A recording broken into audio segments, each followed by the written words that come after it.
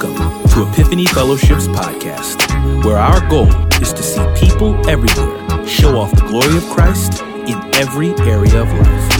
We pray that you are blessed and encouraged by today's message and will allow the Word of God to dwell in you richly. Good morning, everyone. Welcome to Epiphany Fellowship's Sunday morning gathering. I am glad that you all took the time to come through here and to be with us today. It is an awesome privilege and an honor for us to be able to, even in the midst of the pandemonium and pandemic, that we're able in some way, shape, or form to gather and connect together. This day, I want you to buckle your seatbelts continuously in prayer for all that God wants to do in eradicating the pandemic, giving us perspective in the midst of the pandemic, and also bringing us back together. Be praying about how we would come back together. We're praying and thinking about what that'll look like over the next few months, how we can come together in a way that keeps everyone safe and keeps our team safe. Particularly, our biggest concern, to be honest, is for those who would be serving. And so what would be the dynamics of how we would do that? And if you could keep that lifted up in prayer and everything, it would be great. But we'll be working on protocol and things that we would have in place for how we would gather and how that will work in order to keep you safe, one another safe, but yet us to be able to come together and worship our God. I hear from so many people, man, I miss the church. I miss gathering. I definitively miss it. My wife and I miss it. Our children miss it. Our children, for them, they don't know anything else. And so they really, really love Epiphany Fellowship. They love church. They love people in the church. And so I hear that from so many people. Even their kids are saying, I'm ready to go back. I'm ready to go back. And let them know to pray. Right? Have them pray with you with that. And let's keep all of this in mind as we look at what it looks like to come together as the body. Amen. Well, we are still in our series on order in the church. Order in the church. Turn with me to 1 Timothy chapter 3, verses 18 through 13. 1 Timothy chapter 3, verses 18 through 13. It reads like this: Deacons likewise should be worthy of respect, not hypocritical, not drinking a lot of wine, not greedy for money, holding the mystery of the faith with a clear conscience. They must also be tested first. If they prove blameless, then they can serve as deacons. Wives, too, must be worthy of respect, not slanderous, self-controlled, faithful in everything. Deacons are to be husbands of one wife, managing their own children, and their households competently. For those who serve, who have served well as deacons, acquire a good standing for themselves and great boldness in the faith that is in Jesus Christ. Great boldness that is in Jesus Christ. I would like to talk about in our time today, if we can tag our text, I'd like to talk about today the character of a servant leader. The character of a servant leader. Let's go before God. Lord, there is potency in our society where the society is looking for leadership. And as the society is looking for leadership, I think in some ways they're looking for someone to save us, and no one will come save us except for you. And so, God, I just pray that you would help us to see how the church is supposed to be a mirroring picture of you, particularly in how its leadership is structured and how its leadership is functioning, but also, Lord, how its leadership actually is. Let the words of my mouth and my meditation of my heart be acceptable in your sight. Oh God, our strength and our Redeemer in whom we trust.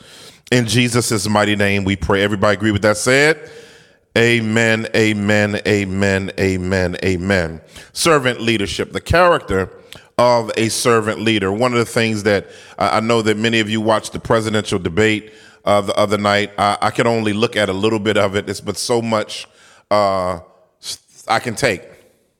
And I just think, it was an interesting time of what I was able to get, because I knew that my timelines on every single social media platform would pretty much be filled with everything from memes to clips to assessments, if you will, and critiques for what was said. I don't believe in my time that I've watched debates, and I've been watching debates since the 70s, I guess, at least the one I remember was the last one, I think, was Carter. The first one, not the last one. The first one was Carter, and then so on and so forth, Reagan and the Bushes and, Clinton's, all the way through the timeline, if you will. And when you look at the type of communication that is happening today and the type of things that people are looking for, people are looking for those who lead to be actual leaders or servant leaders. And servant leaders for many people mean a lot of different things. For some people, being a servant leader means serving their personal interests. In other words, everybody, that's what it means, our personal interests and national interests, if you will. And so if you look at the right, they're looking for those who are going to serve, issues that pertain to the impact of abortion, and also covertly, if they be honest, the economics of those who are in a little bit of a higher tax bracket. On the left-hand side, if you will, there's a desire for people to look after the interests of, I would say they would put so many things under the umbrella of different justice issues, whether it's what they view the family as being more diverse than the nuclear family, or whether they're looking at freedom of choice, or whether they're looking at what they would say is the mattering of issues concerning African Americans, even issues with immigration. And whatever that means in relation to spiritual leadership or servant leadership, it is. So everybody has the view of what a servant leader is. One of the things that I like, though, about Scripture is Scripture helps streamline and frame us in what servant leadership should actually look like and where it starts. Because whether you looked at the debate or not, or you saw some clips from it, one of the things that I can say without beating any of the candidates up, because I'm going to pray for both of them, I'm not going to feed into those who already hate Trump. I'm not a fan either, but I'm not a Biden fan either. And I'm not, so for me, I'm not, both of them on both sides have done things in my mind that didn't seem like servant leadership things that they said, right? We've seen Trump in leadership. We've seen Biden pass in leadership, but not in public, kind of the front line leadership. And he said some things that are concerning to me as well. However, again, I don't know if we see characteristics, particularly of people who call themselves Christians, what we would say is servant leadership. And again, I'm not dogging either one of them. Leadership is a high level of responsibility. I know a little bit about that. But one of the things that I think that we should be looking for in leaders, I think the qualities that we're about to dive into in this passage are good gauges, not just for the church, but for the world. I mean, the Bible, God always has good ideas about stuff. I don't know if you knew that, but God has some good ideas about how things should go and how people should act. And every now and then, if you just peek in on some of it, if you just say, hey, I'm just going to see what God has to say about leadership. Because many of us have preferential views of what we want in leadership. But the question is, what does God say leadership should be like? So the character of the servant leader. So we come in this passage again, and we are looking at the role. Now, we looked last week at the role of the overseer / bishop / pastor / shepherd, whichever word you want to use, the elder. We looked at that view, and I think it was great to look at the view of most of the characteristics of leadership in that passage were actually character things and very few competency things. And we see that again here in this passage. We see here in this passage that most of it is competency, the character things, not competency things. And so when you look at the book of 1 Timothy, one of the things that you'll see as an overarching principle in leadership in Scripture and in Timothy is, and I got this, and we've been utilizing this definition of leadership for years. Leadership is taking the initiative for the benefit of others. Leadership means to take initiative for the benefit of others. That means in leadership, there's a level of sacrifice. There's some things that you're going to have to do without in order that others can do with. Amen, somebody. In other words, in leadership, taking the initiative isn't you're waiting on people. You're being motivated by someone else's need, and without them having to move your direction, you're willing to get them. You're willing to move their direction in order to see their circumstances change, in order to see their life change, in order to see their mind change. See, leadership is a massive mantle because the massivity of the mantle of leadership is a demand to look out for others, and sometimes that impacts how you look out for yourself. But for a real leader, you want others to be good even if some stuff with you ain't good. And I'm not talking about character though, because this passage beautifies this reality. And as we talk about order in the church, there are two main offices in the church: elder, deacon. We know that there are a multiplicity of ecclesiologies out there that have, apostles and as kind of this person that goes around, and then you have the bishop that's kind of over groups of leaders and pastors, if you will. And I think there's some validity to the bishop model. I won't talk about that now, but I do think that there's some validity to that as movements grow, because pastors need shepherds. But that's something that the early church did. We're not going to get into that. But I think when we talk about one of the things that I don't think a lot of people in the church today, I think the Eastern church understands it better than us. I don't think the Western church really understands, for the most part, what is a deacon. Like, I don't know if we know and we understand, and we kind of wrap our mind around what is a deacon. Is it a board that fights the pastor? Is it the person that got all the keys on his hip that can unlock everything? Is it the people that sit in a certain section? And I'm against traditional church, so don't hear me ragging on the traditional church.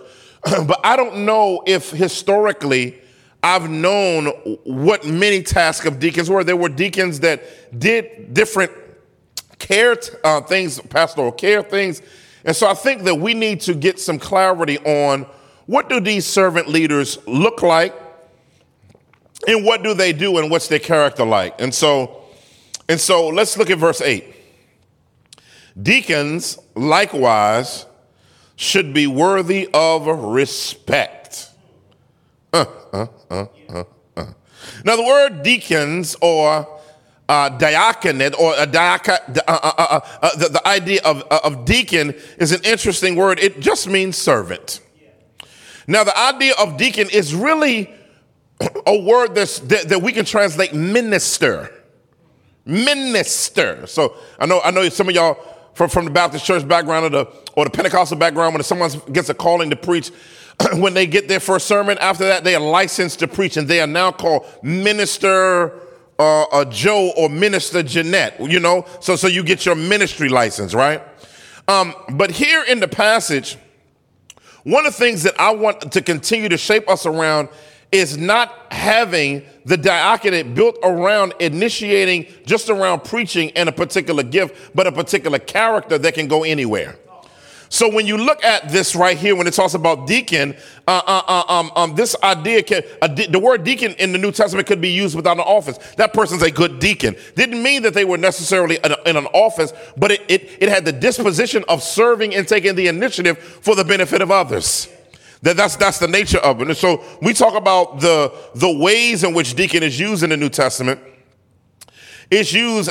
You can see it in Philippians 1:1. You can see it in Romans 16:1. You can see it in Ephesians 6:21. You can see it in 1 Timothy chapter 3, verse 8 and verse 12. You see the word deacon used in a multiplicity of ways. However, the deacon is a different office that's distinguished from the office of the overseer. So one of the things when we look at this idea of deacon, we'll come back to this when we talk about testing, so that I can help you through what testing looks like and what deaconing looks like. But one of the first qualities, which is the same quality as an elder, is worthy of respect. Worthy of respect means being worthy of esteem or respect, especially on account of one's behavior. Help me today. In other words, you know when somebody's worthy of respect because they carry themselves in a particular way that sets boundaries for how you treat them. That's so good. In other words, the way you act, the way you talk, and even sometimes the way you dress can send signals to people what they can and can't say to you. See, a deacon is supposed to be, I'm not saying you got to wear a dress from your neck to your ankles or you got to wear a suit every day, but there's a dignity about how your disposition in which people demand respect. The way you talk should have some type of veracity around it where you're not about buffoonery and coarse jesting all the time to the point to where people only, when the first thing they come around you is they start joking. No, a person that, and that doesn't mean you're serious all the time. It just means that you are a person that you demand order and respect in your vicinity. I remember my mama, when I was growing up, my mama was the block mother. She was the block mother.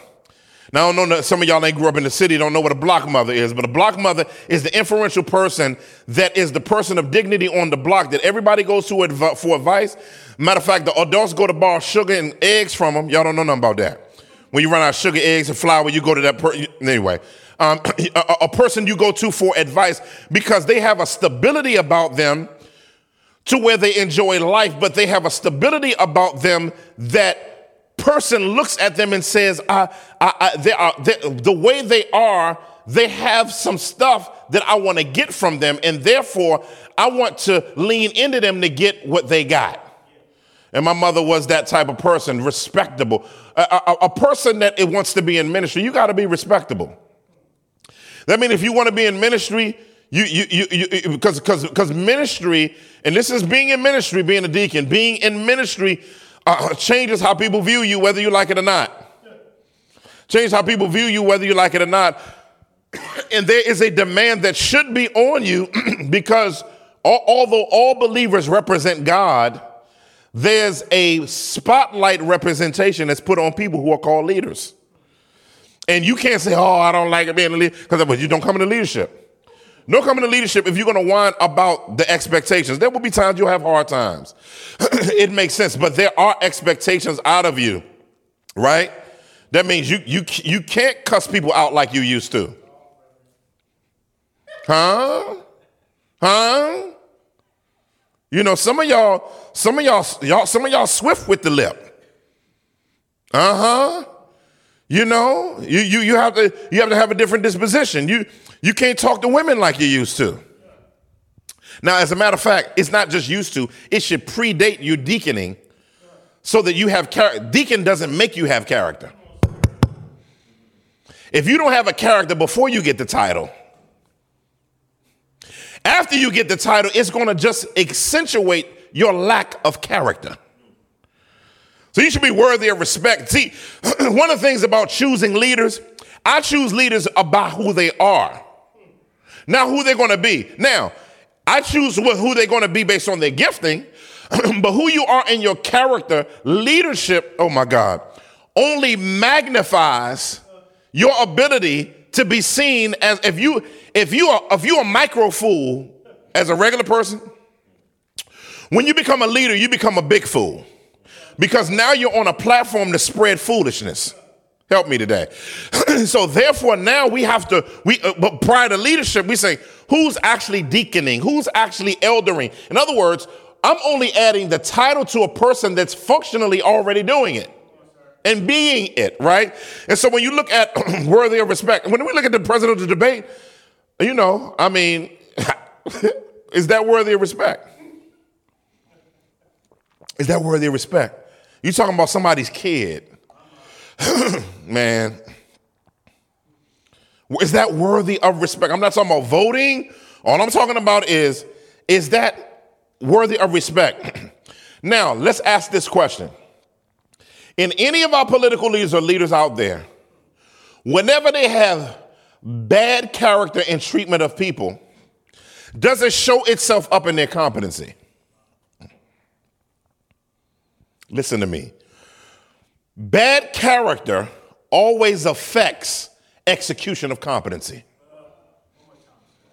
Please hear me there.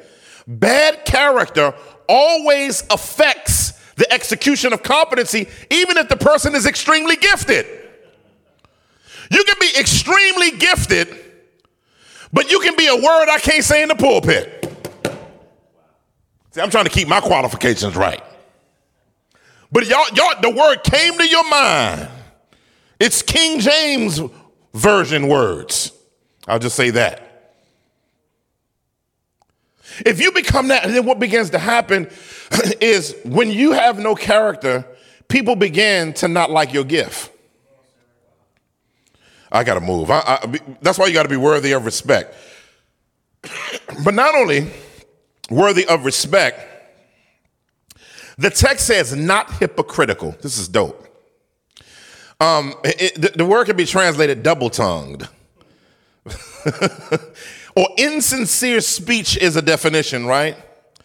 I like the way the lexicon says it. It says insincere speech on account of equivocable or duplicitousness. So in other words, you say one thing and do another. One of the things that this is a sign of, if you're hypocritical in leadership, you'll be unstable. Because the Bible says a double-minded man is unstable in all his ways. So double tongue, the tongue is not where the information starts. The information starts in the mind and makes its way out here. That means see, hypocritical leadership, what a hypocritical leader will do is say anything to anybody so that people won't feel bad about them. In other words, when you're self-centered and you're insecure, you're always trying to make sure that people view you in a particular way. And so at the expense of truth, at the expense of character, and even at the expense of other people, you'll say whatever needs to be said to the other people. But listen, hypocritical leadership always catches up with you, because if you get the person over here that you said something to, and you get the person over here that you said something to, and they get together and the thing sounds different, then now you got to stand in front of both of them people and try to synchronize the mess. But a hypocritical leader will try to still fix it instead of repenting. See, biblical leaders aren't double-tongued, we one-tongued. See, you find the characteristic by flipping the script. One tongue means this is what I said, this was biblical, and this is with truth. And you deal with the hits from the people that disagree with you, and you deal with the people, and you deal with the hits from the people that agree with you, disagree with you, or agree with you. You have to be able, as a leader, to be okay with people not liking you sometimes. And because I'm not talking about you going out there being a jerk. I'm saying biblically, you have to be able to walk out godly leadership so that you're not flipping the script, living one way outside and living another way. That doesn't mean you don't have a sanctification process that's outside of your leadership mantle. Because we lie if we didn't recognize that God was working on all of us. However, hypocrisy isn't the absence. Not hypocritical doesn't mean the absence of flaws. It means the ability. See, it's the ability to deal with the flaws you have and admit them. See, a hypocritical person act like they don't have anything. A person that walks in truth will say, you know what? I do this sometimes, or I got issues this time. But a hypocrite. The problem with a hypocrite is they try to act like they have characteristics developed in them by God that hasn't been worked on yet. Help me today, people of God. In other words, the idea of non-hypocritical means sincere. Simple. Authenticity. You're authentic as a leader. Now, authentic doesn't mean you tell everything on your mind. Because some of us think authenticity is just everybody don't need to hear everything that's on your mind. Hear me today, right? And that's why you got to be temperate. That's why the next one's called not drinking a lot. Now, I know some ministries have non-drinking policies. I'm going to deal with this because I probably need to just deal with it. We don't have a non-drinking policy. We're not going to say we believe in drinking either. That just sounds crazy. But we do believe that the Bible teaches moderation. So in teaching moderation, the point of this is a leader shouldn't have anything in their life that causes them to lose control. Because when you lose control in one area of your life, you're losing control in other areas of your life. And so the issue is some people think that it's healthy to have a non-drinking policy as a part of leadership. I just don't know if that's a good, I think for an alcoholic, it should be a non-drinking policy. However, I think you got to be very, very careful of making righteousness based on certain things. Now, if your mission field, it impacts your mission field, stuff like that, then you got to take those things into account. But I wanted to just address that really, really quickly. Because I know in this generation, white folk, our white siblings, they drinkers. They're going to drink. So you can go to their small group and they got stuff out. I remember when I first experienced that, I was kind of thrown off. I was like, wow, cats doing shots before prayer. I'm not saying that's what they're doing. I'm just being facetious, but it was just kind of, that's what it felt like. Even wine felt like, oh, we just sailors, right? But as I was around them, I saw this moderation that didn't look like the other side. Then now, the millennials, y'all a different generation. Y'all gonna have y'all Yakowisms. I'm just, you know what I've said about that. So just be godly with your, there you go. Not greedy for money. Sometimes there are deacons or leaders, servant leaders that have to be around money. And you got to have some people around that you can trust financially. Like if you're a ministry leader in certain churches and ministries, and even this ministry, you have a card that you get that's based on your SMART goals and based on, stuff that you budgeted for ministry, right? And you are given the freedom, particularly as a deacon, to utilize that card within the budgetary amount. And there is an expense report every month that is written in our expense system that is tracked by our financial man. All those different things. Be a deacon, you can't be talking about I'm using my card on whatever else. That's not what we do. In other words, let me use it on here until the money hits my account, then I'll reimburse the ministry. That's not how we do. If there's some accidental to happen, we understand that. But what we don't do is we don't go theft international ministries. Amen. But the idea of this is shamefully greedy. Now look at what verse 9 says. Verse 9 is interesting because it helps us it begins to get character theological. In other words, it begins to help us as believers to see that you can't have character and lack theology. You cannot have character and theology. In other words, theology defines and gives course and conscience to your character.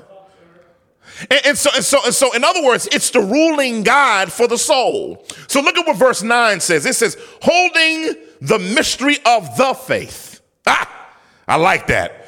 When Paul says the faith in the pastoral epistles, the faith in the pastoral epistles, family of God, are those things that are the fundamental orthodox truths of the church, that are the passed down teachings from Jesus to the apostles, and the apostles to the early church fathers, and from the early church fathers to the apologists, and to the apologists, the theologians, and all the way down through the ecclesiological line of history. Those things are things that we utilize as guide measures to say if somebody's on point or not. Right? So a deacon is supposed to hold the mystery. Now, when you see the mysterion, that's some beautiful stuff. The old church used to call it Old Testament concealed, New Testament revealed. I like that. They loved it. The old church had great ways of making complex ideas of continuity seem so simple. And so the idea of mysterion, there's this sense in which Tanakh or Torah, Ketuvim, and Nevi'im, the Old Testament as we would call it, there was a sense, family, in which there was mystery, even though God did reveal things in the Old Testament. But in the New Testament, you'll see several places where Paul talks about the mystery. And one of the biggest mysteries in the New Testament is the mystery of the gospel. It wasn't that the gospel wasn't in the Old Testament. This is very important for you to understand as a deacon. If you checked out, you can't lead. Right there, you just can't lead. If you check out when theology starts happening, you shouldn't be in leadership. All right, here we go. So when you look at the idea of mystery, mystery is the fact that God gave breadcrumbs of what he wanted, what he was going to do, but didn't fully unveil the basket of bread. So what God would do is he'll put in Isaiah 53 in there saying he was wounded for our transgressions and bruised for our iniquity. The chastisement of his peace have upon him, and by his stripes we were healed. He'll say, I'll raise up a shepherd like me who will shepherd the flock for real. I'll raise up a shepherd like Moses. He'll put wood on the back of Isaac as he goes up a hill and lays down, and his dad is about to kill him, and then there's a ram in the bush. That's mystery. That's the mystery. But in the New Testament, it says, let me go back to the Old Testament. So it'll say, for unto us a child is born. For unto us a son is given. And the government shall be upon his shoulders. And his name shall be called Wonderful, Counselor, Mighty God, Everlasting Now, Father, Prince of Peace. I wish I had an organ right there. But let me tell you something, family. That's the mystery concealed. But then over here, you have the mystery revealed. You have a mystery revealed, and then all of a sudden, you'll see in Haggai that there was a baby that was in there, and the baby, it says the latter glory of this house will be greater than the former. In Ezekiel, you'll see that the glory left the house. So when is the glory coming? Then you'll see in Luke, you'll see a baby pity patter into this temple, and it's Christ, the mystery revealed. It'll say in the beginning was the Word, and the Word was with God, and the Word was God. And the Word became flesh and dwelt among us. And we beheld his glory as the only begotten of the Father, full of grace and truth. When you talk about mystery revealed, you as a deacon have to hold to the mystery with a good conscience. Hold to the mystery of Christ. Now, what's the mystery of Christ? That God became flesh. Not a man was created in eternity past and became flesh. That's called Arianism.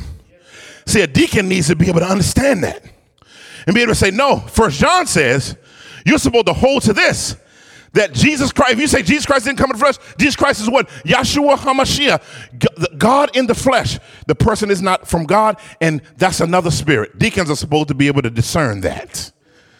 I can go on and on and on. But you're supposed to hold to the faith with a good conscience. With a good conscience. You're supposed to be able to say, without any, and listen, if there are any faith gaps, you need to do research. Shoot. Don't sit around wondering, and looking at memes and YouTube and stuff trying to figure your theology out. You better pick up a Bible and get some resources. And what you begin to do is you begin to study, and when did this happen, all of this stuff.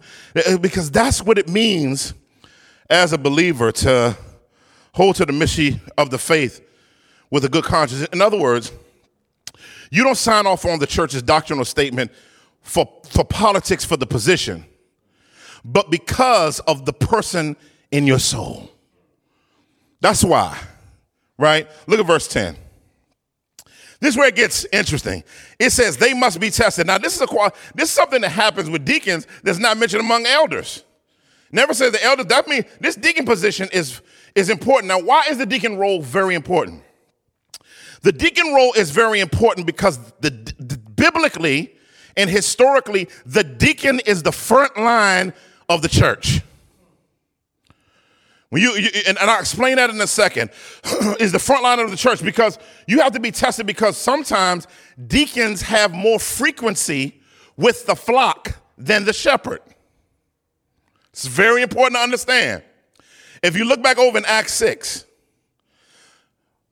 Peter and them was feeding tables and everything, and they were trying to find time to get in the word and pray. And Philip, Stephen, and others were chosen so that they can serve tables and be a mechanism of justice in that community. We'll talk about that later. And when those deacons were raised up, it freed the eldership up, it freed the apostles up, it freed the pastors up to do the core competencies that the church needed, which was prayer and the word of God.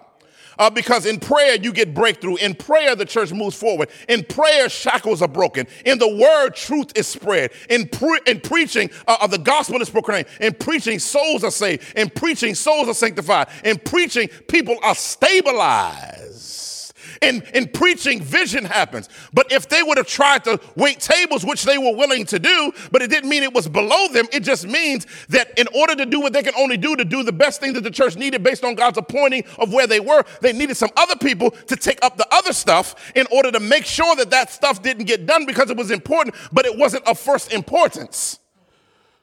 And so guess what?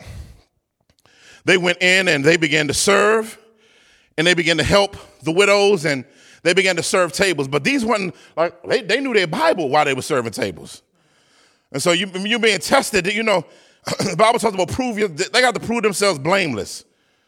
If you not, see when I give it, your pastor, you know, we got this, you know, everybody want to be a boss mentality. So when you got everybody want to be a boss mentality, everybody don't want to be a servant. Because we don't realize that many of us have been trained to be anti-servant leaders. So anytime you have authority over you, you're going to listen to the Breakfast Club with certain former CEOs of rap labels is getting up on there and telling you, I'm a boss, you know, and talking all that boss talk, right?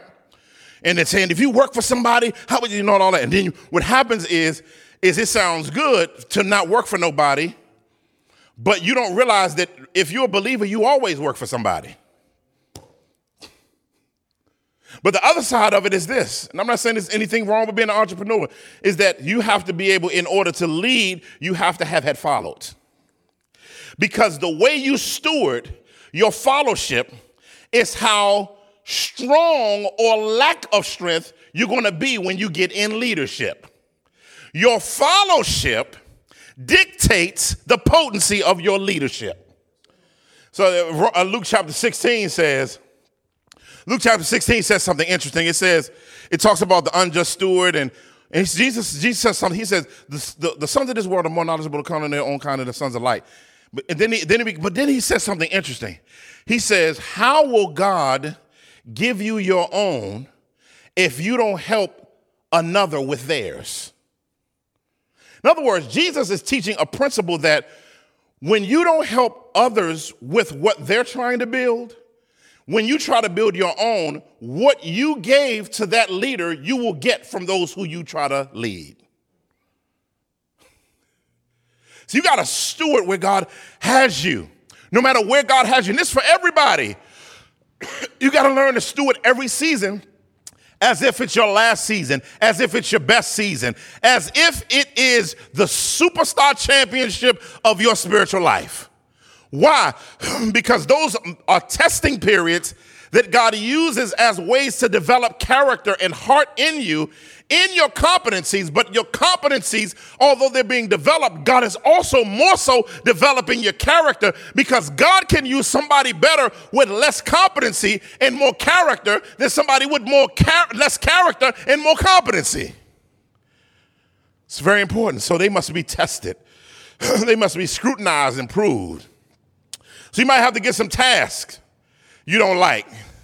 But guess what? That's the way God works things. One of the things I looked at, I mean, you see those dudes, examples of deacons. Real quick, you'll see in Acts 6:3. Philip, Stephen, all those cats, Promaeus, Timon, all them. You see Phoebe mentioned as a deaconess in Romans 16:1-2. But from a practical standpoint, what do deacons do? Really, really quickly, we'll jump through a few things because I think we've hit some good high points in this. Sometimes we don't recognize that in the Bible, the Bible gives us the character and really general competencies. So it gives us all the character stuff, but it doesn't always give us all a laid out, functional, kind of linear, this is what's supposed to be being done in this particular role, particularly when it comes to ecclesiology. Why? Because you'll know what the do-nots are, and you'll know some of the core do's. But one of the things that you won't always know is what does this exactly look like. And I believe based on the scripture, and when you look at church history, is that function can be malleable based on the missiological context. It's very important. So what do I mean by that? So a deacon, what they do changes based on the specific needs of that ecclesia. based on that specific context. So the role of a deacon is to take off the plate of the core leadership of the church, the elders, particularly the senior pastor leader, particularly the senior pastor leader, to take, and the community of elders, taking off their plate the things that are necessary to be done but not needed for the leader to do. That's important. That's what we see in Acts 6. That's what we see in history. I looked at the Orthodox Church, and we don't agree with them on a lot of stuff, but this is their deacon thing is robust in the mug.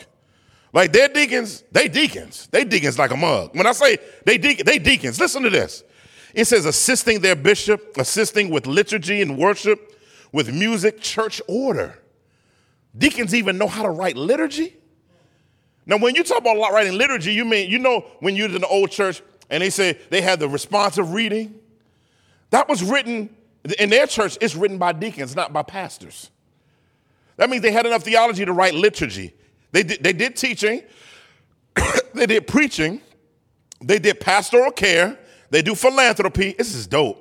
They do theological education, spiritual direction, pastoral counseling, administration, monastic engagement, hospitals. They help with hospitals, worked in nursing homes, hospice, chaplaincies, prison ministry, facilitating ministry to shut-ins, orphans, poor, destitute. I could go on and on and on and on and on and on and on. In other words, what are those needs? Some of the needs that elders and pastors do. But then as a church grows, you need more leaders that are appointed to be able to facilitate those other things that can't be done by the eldership. Because we don't view deacons have a pastoral gift without the office sometimes. And so that's why deacons sometimes, the way we use it in the West, deacons in the East is a minister of the gospel. They just don't have the office of the lead or the overseer than the elders. And so one of the ways that we need to begin to change that is some people will be calling them deacons, some minister kind of thing, and it will have some licensing component around it. We want to start boring down on that because it's very, very important that people know that there are pathways in the ministry and roles without them having to take on the pastoral responsibility. Because a lot of people don't recognize, some people want to be in ministry. I remember this old head told me this. He said, Eric, everybody doesn't want to be a pastor. He says people just want to have pastoral impact. I never ever forgot that. He said, you got to discern between the people that have the ability to actually lead the visionary mantle and the structural and developmental mantle to work in and on the church, and then those who their role is more so, they really want to just engage. Everybody wants to, because you got to love people to be, but some people just want to, they don't want to be up front. They want to spend the majority of their time in the middle of the flock helping in different ways and out in society helping in different ways with the mission of the church moving forward. We have two levels of deacons here, mercy and ministry. We're going to talk about that further at another time. Some work from the church and some work to the church. From the church, that means you're out in the community. As we go out into our community in North Philly, and we began to do all of the different activities we're doing. We want people to be deacons leading that they understand their theology, but they also are committed to missiological orthopraxy, and they have specialists. They're specialists in different areas. This is dope, y'all. That means they're specialists with working with women. A deaconess that works with women. That helps with women, and another deacon that's maybe saying, hey, my theological role and practical role will be helping people recover from drugs. And that'll be a ministry from the church. Somebody else said, hey, I want to start multiple basketball leagues on behalf of the ministry all throughout the area, and I want to lead that, but I'm teaching theology and engaging through. Listen, the list goes on. But look how big the ministry net gets now that you begin to see it outside of just the pulpit. You begin to see deacons as a much bigger role. It's not a group of people that just come together to vote on stuff about the church. No, the deacons biblically are people who are active in doing work in the church and from the church. This is very important. When you look at Athanasius of Alexandria, Egypt, he was called the Black Dwarf. He went with Cyril of Alexandria to the Council of Nicaea in 325 AD. Do you know that Athanasius as a deacon was able to refute Arianistic doctrine just as a deacon and not even a bishop or an elder or a pastor? So the history of deacons in history, they were animals at the book. And they could practice truth. You look at Stephen standing in Pharisees' grills talking smack. You understand what I'm saying? You got Phoebe in the middle of Rome, a metropolis in Rome, opening up her hold. And it says, all y'all who go over her crib in the church that's meeting in her house, do what she tell y'all to do. And facilitate whatever she needs to make the church win in Rome. That's what a deacon is. Now, when we talk about a deacon, there's a robust role in the church. It says wives here. Won't get into that, but this actually the Greek word here is gune, which means woman. It should be woman. How do I know that this should be woman instead of wife? Now churches go different ways on this. Some people believe this is the wives of the deacons. And then they have qualifications and roles. The challenge with that is why wasn't that done in the middle of the elder one? Which lets you know that this is just talking about, because the elder role is gender specific to men, the deacon role is gender plural with men and women. You see here, it uses the word gune, which now it's saying points really to deaconesses and women who can equally serve in the role and lead in different capacities in the church. Real simple. Real simple.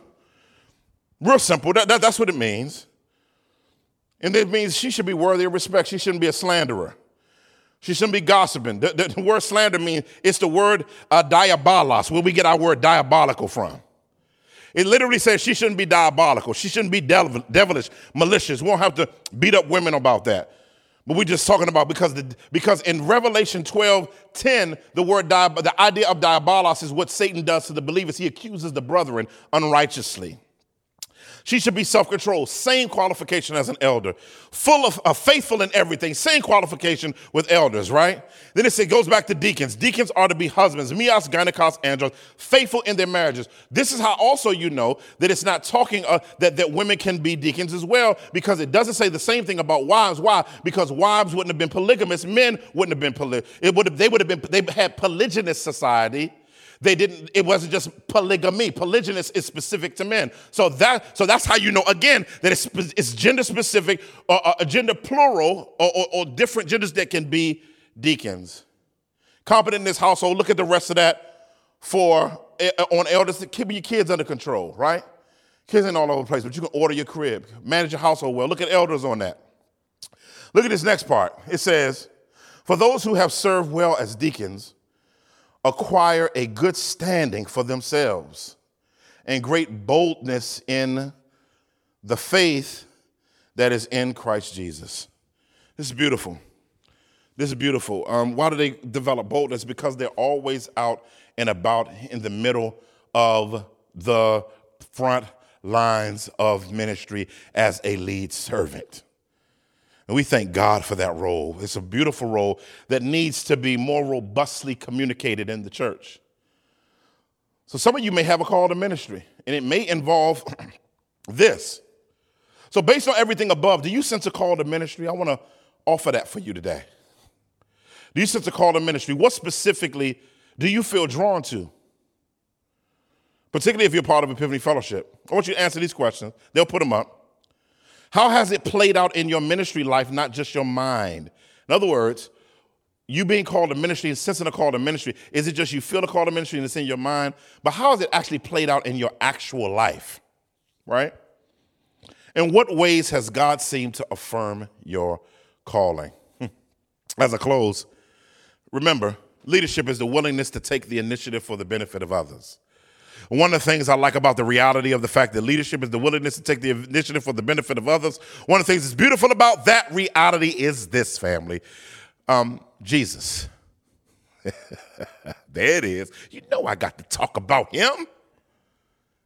He took the initiative for all of our benefit. The question is, how did he take the initiative for our benefit? The Bible says that God demonstrates his own love for us in that while we were yet sinners, Christ died for us. Wish I had an organ.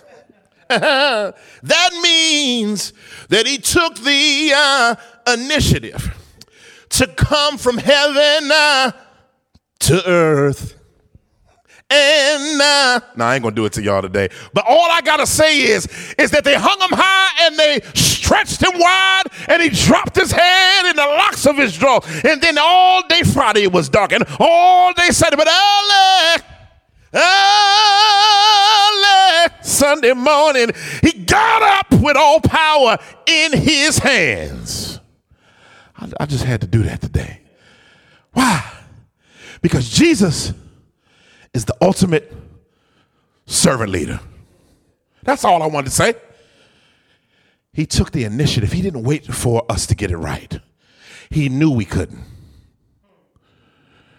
And the song says, he came from heaven to earth to show the way, from the earth to the cross, my debt to pay, from the cross to the grave, from the grave to the sky. Lord, I lift your name on high. That's what we know. Our Savior moved heaven and earth to come take on an additional nature, humanity. Although he was found existed in the form of God, he didn't view equality with God to be a thing to be grasped. But he was found in a likeness of a servant. And that's what he did. Became a servant for 33 years. 30 years of silence, 3 years of talking, 6 hours of death. Eternity for you and I. Done. That's how you lead. And guess what? He's coming back to finish and to affirm his servant leadership by restoring everything fully in the kingdom. If you don't know Jesus Christ as Savior, place your confidence in him. Today, the fact that he died on the cross for your sins, he came to serve you. How did he serve you? By dying for you, getting up from the grave. And guess what? You trust in him. Guess what? You're taken from spiritual disconnection to spiritual connection. And then you're put in line with walking through life with help. But not just life, now life in eternity. God bless you. Take care. Thank you for being with us. For those of you who are with us often, you know that every week we do communion. Communion is a time to celebrate our servant leader, Jesus Christ. We celebrate him. We celebrate his death and resurrection. Because on the cross, where we first found the light, and the burden of my heart rolled away. It was there by faith. I received my sight. Now I'm happy all the day. On the night Jesus was betrayed, he took the bread, gave it to his disciples. This is my body, which is given for you. Let's eat together. He took the cup, said, this is the blood of the new and everlasting covenant, shed for you and for many, for the forgiveness of sins. Let us drink together. Father, I pray today that we in this country and in the church would look to you and see the example of the ultimate spiritual leader. God, we thank you. Servant leader. God, we thank you. God, we honor you. In Jesus' mighty name we pray. Have a blessed week. Amen. God bless you. Love you. Take care. Thanks for being with us. Shoot us a line. Tell us what God is doing in your life. God bless. Take care. Bye-bye. Hello, this is Dr. Eric Mason, founder and pastor of Epiphany Fellowship. Thank you for tuning in today. Hopefully the word of God was a blessing to you. Also, if you want to help us build the kingdom from Philly and beyond, particularly in inner cities, partner with us today. And if you don't know Jesus as Savior, based on his death, burial, and resurrection, place your confidence in him and go from spiritual death to spiritual life. Tune in next time so we can see you go from spiritual infancy to spiritual maturity. God bless you. Take care. We love you.